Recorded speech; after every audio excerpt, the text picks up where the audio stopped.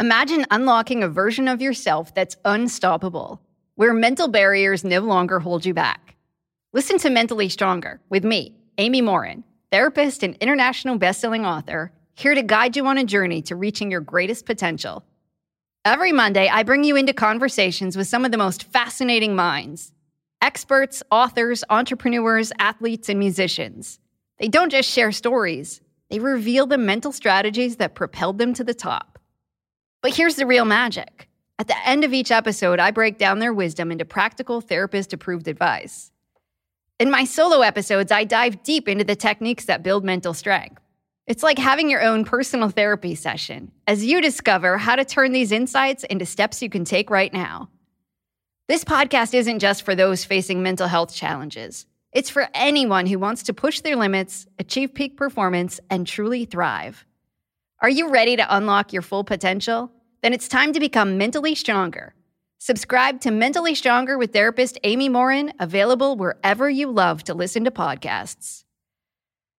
The Hargan women seem to have it all. From the outside looking in, we were blessed. My mom was amazing. But as detectives would soon learn, there was a lot going on inside the Hargan household. Ashley and I have been calling my mom and the house and Helen. Okay. No one's answering. 63-year-old Pamela Hargan gunned down in her own home. Her youngest daughter, Helen, lay dead upstairs. Patrol, when they arrived, assumed or thought that there might have been a murder-suicide. But for the detectives on the scene, there were things about the scene itself that were concerning to us on day one. Who would want to kill their mother and their little sister? There is no boogeyman here. It is exactly who we think it is. I'm Peter Van Sant from 48 Hours. This is Blood is Thicker, the Hargan family killings. Listen to Blood is Thicker, the Hargan family killings, wherever you get your podcasts. There were two more murders 15 miles away. When police arrived, they found the telephones and electricity lines. We have a weird homicide. A scene described by one investigator as reminiscent of a weird... Morning. Cup of murder. Going into college can be an exciting yet terrifying moment in your life. Everything is new. Everything is different. And for the first time in your life, you are 100% free and clear to make all of the decisions that will impact your life. For many, that decision is to join a fraternity or a sorority and gain friendships that will last a lifetime. On February 4th, 2017, a young man hoping to join one of those fraternities took part in an age-old tradition that, you would hope, would not exist in the year 2017. The dangerous ritual of hazing. So if you like your coffee hot but your bones chilled, sit back and start your day with a morning cup of murder. 19-year-old Tim Piazza was a handsome boy with a sweet smile, a girlfriend back in his hometown, a family who thought he hung the moon, and a sophomore engineering student at Pennsylvania State University in February of 2017. Like most young men starting college, Tim was looking for a place to make some friends, an organization to pad his resume, and a sense of belonging that many find within the walls of a fraternity or sorority house. On the night of February 2nd, 2017, Tim, a pledge, began what the Beta Theta Pi fraternity referred to as the Gauntlet, an obstacle course that required each pledge to drink from a bottle of vodka, drink a beer, and drink a bag of wine in very quick succession. What his future brothers didn't know was that in addition to attempting the gauntlet on an empty stomach, Tim Piazza took antidepressants that intensified his inebriation to a dangerous level. Something that may not have been an issue if the boys of Beta Theta Pi followed the rules of their 2009 suspension that prohibited the consumption of alcohol. Dizzy from the combination of pills and chugged liquor, Tim fell down a set of basement stairs at the frat house and was immediately knocked unconscious. He was then carried to a couch where the surveillance cameras caught sight of a conspicuous bruise developing on his left abdomen from a previous night of alcohol-fueled rushing, and in Beta Theta Pi's case, of hazing. The camera then caught brothers Jonah Newman, Lars Kenyon, and Edward Gilmartin, stopping any witnesses from calling 911, with Jonah grabbing one, throwing them against a wall, and calling them crazy while Kenyon took to the group chats to try and downplay Tim's condition. Cordell Davis, a fellow pledge, attempted to help out Tim, encouraging the men of Beta Theta Pi to call the police and get an ambulance to the house. He was ignored and shoved against a wall. At some point in the evening, Tim regained consciousness and rolled himself off the couch, at which point the brothers picked him up and put him back onto the sofa, poking his face to see if he was okay and realizing he was completely unresponsive. At around 3:30 a.m. on February 3rd, Tim finally came to and was seen trying to get up before falling back down onto the couch. He continued to struggle, falling each time, and when he finally got to his feet, he staggered over to the frat house lobby where he, once again, fell headfirst into an iron railing and landed on a hard, cold stone floor. Despite the trauma, Tim gets up once more to try and make his way up the basement stairs he had already fallen down, and for the next several hours lay hidden behind the bar in the basement where the brothers could not find him. When he was finally located, his body was cold to the touch and his breathing was rapid. He is, after much debate, carried upstairs, and finally the boys decide that his injuries are severe enough to warrant a call to 911. Before the ambulances can arrive, they wipe the blood from his face and attempt to dress him in warmer clothing.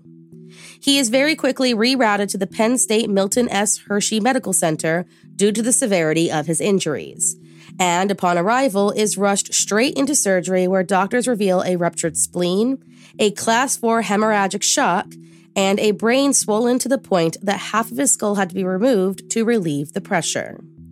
The injuries are eventually ruled as non-recoverable, and Tim Piazza is pronounced dead in the early morning hours of February 4th, 2017. He had an estimated blood alcohol level of 0.40 and injuries that his fellow brothers waited 12 hours to report, despite the fact that, according to the witnesses, Tim looked, quote, dead. A death that, though not the traditional definition of murder, sparked one of the largest hazing prosecutions in U.S. history. On May 5, 2017, a grand jury charged a total of 18 members of the Beta Theta Pi fraternity with various charges connected to Tim's death. 8 were charged with involuntary manslaughter, and the rest with other offenses that included hazing. Charged by the prosecution were 19-year-old Daniel Casey, who was charged with 201 counts total, including involuntary manslaughter, 21-year-old Brendan Young, who was charged with 200 counts, including involuntary manslaughter, 19-year-old Jonah Newman, who was charged with 79 counts, including involuntary manslaughter, 19-year-old Lars Kenyon on 52 counts, 21-year-old Michael Schiavone on 52 counts, 19-year-old Nick Kubera on more than 50 counts, including involuntary manslaughter, 21-year-old Ryan Foster on 1 count, and Edward Gilmartin on 1 count. The tampering with evidence and endangerment charges were eventually dropped from 3 different students: Joseph Ems, who was the leader of a dangerous hazing event in 2016, Ryan McCann, and Lucas Rockwell. Unfortunately for those who wished to see Tim's brothers charged with his death, on August 11, 2017, on the 5th day of the preliminary hearing, it was announced by lead investigators at the basement video footage showing the entirety of Tim's ordeal that night was actually deleted by one of the defendants in the case. That same day, defense attorneys for a number of the boys started to shift the blame from their clients to the Penn State Nittany Lions football head athletics trainer and Beta Theta Pi advisor, Tim Bream, a man who was present the night of Tim Piazza's bid acceptance and, by all accounts, should have been aware of what was happening that night. He has never been charged in the case. In addition to each of the brothers charged, the Beta Theta Pi fraternity as a whole was charged with his death, and the Penn State charter was officially banned indefinitely. By November 14th of 2017, 10 more members were charged in connection with the death, and it was announced that the FBI managed to recover the video that showed Tim being forced to drink at least 18 drinks over the course of just 82 minutes. The additional defendants were 19-year-old Joseph Krajewski, 21-year-old Ryan Burke, 19-year-old Jennifer Kanzler, Aidan O'Brien, Brian Gelb, Patrick Jackson, Reggie Goke, Mike Fernandez, Donald Pryor, and 20-year-old Braxton Becker, who was believed to be the one responsible for the deleted video and who was known to dilute psychedelic mushrooms into vodka and sell the byproducts to Penn State students. Charges were made, charges were dropped, and some even reduced, but in the end, there were more than 400 charges total made against the men of Beta Theta Pi. There was even a moment in 2018 where a new DA took over the investigation and uncovered a massive cocaine ring being run by the Penn State Beta Theta Pi Executive Board, who coded the operation with accountants as, quote, slush fund. Finally, on June 13, 2018, the first of the men charged, 21-year-old Ryan Burke, pleaded guilty to the 4 counts of hazing and 5 counts of unlawful acts involving liquor in the death of Tim Piazza, the man accused of giving Tim the bottle of vodka that night. He admitted to being present the night of Tim's death, to hazing him and the other pledges, and to actively encouraging the dangerous gauntlet. He was sentenced to 3 months of house arrest and 27 months of probation, fines, and restitution on July 31st, 2018.